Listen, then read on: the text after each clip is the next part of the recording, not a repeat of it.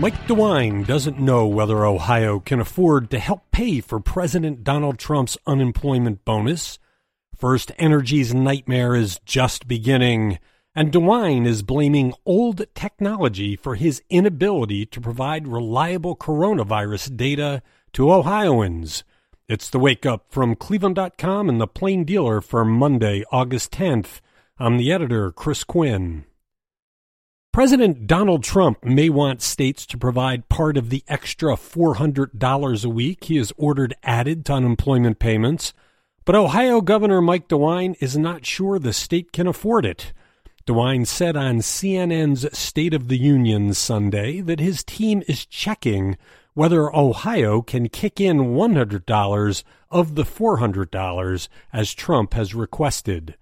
DeWine was complimentary for the president, saying Trump's executive order moves the ball forward on fighting the virus, but he said Congress should make a deal. Trump might not have the power to make the order he made on unemployment.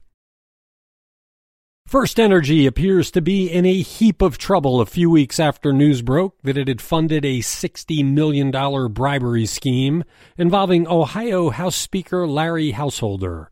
First, a longtime shareholder sued First Energy's board of directors Friday, accusing the board of failing to provide the oversight needed to prevent the bribery scheme to bail out the utility's aging nuclear plants.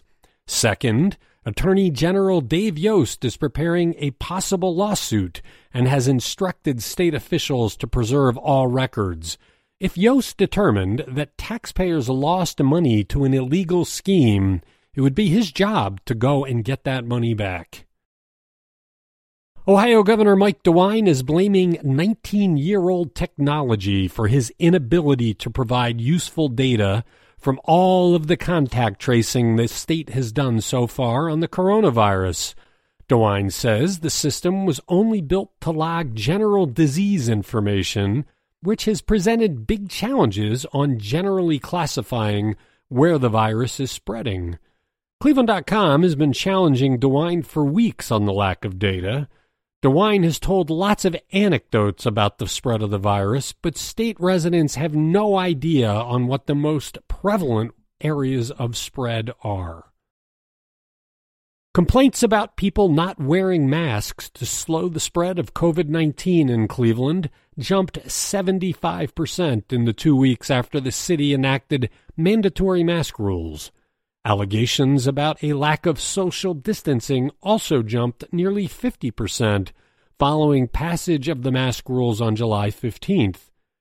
Data shows that activity at homes generated the most complaints, but complaints targeting restaurants and bars also surged.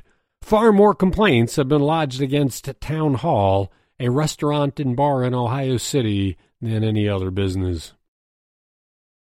Ohio Governor Mike DeWine's positive coronavirus test, followed by 2 negative ones, has put a spotlight on the different testing techniques and their utility. Dr. Peter Moeller talked to Cleveland.com reporter Sabrina Eaton and compared the different tests that DeWine took as binoculars to a high-powered telescope. A rapid test will produce far more positives and more false negatives than the better test, but the rapid test, which was the first one DeWine took, it's easier to provide. The governor's experience had many in Ohio wondering what to do if they felt they needed a test. Thanks to reporter Robin Goist for handling the Wake Up while I was away last week, and thank you for continuing to listen. The Wake Up will return Tuesday.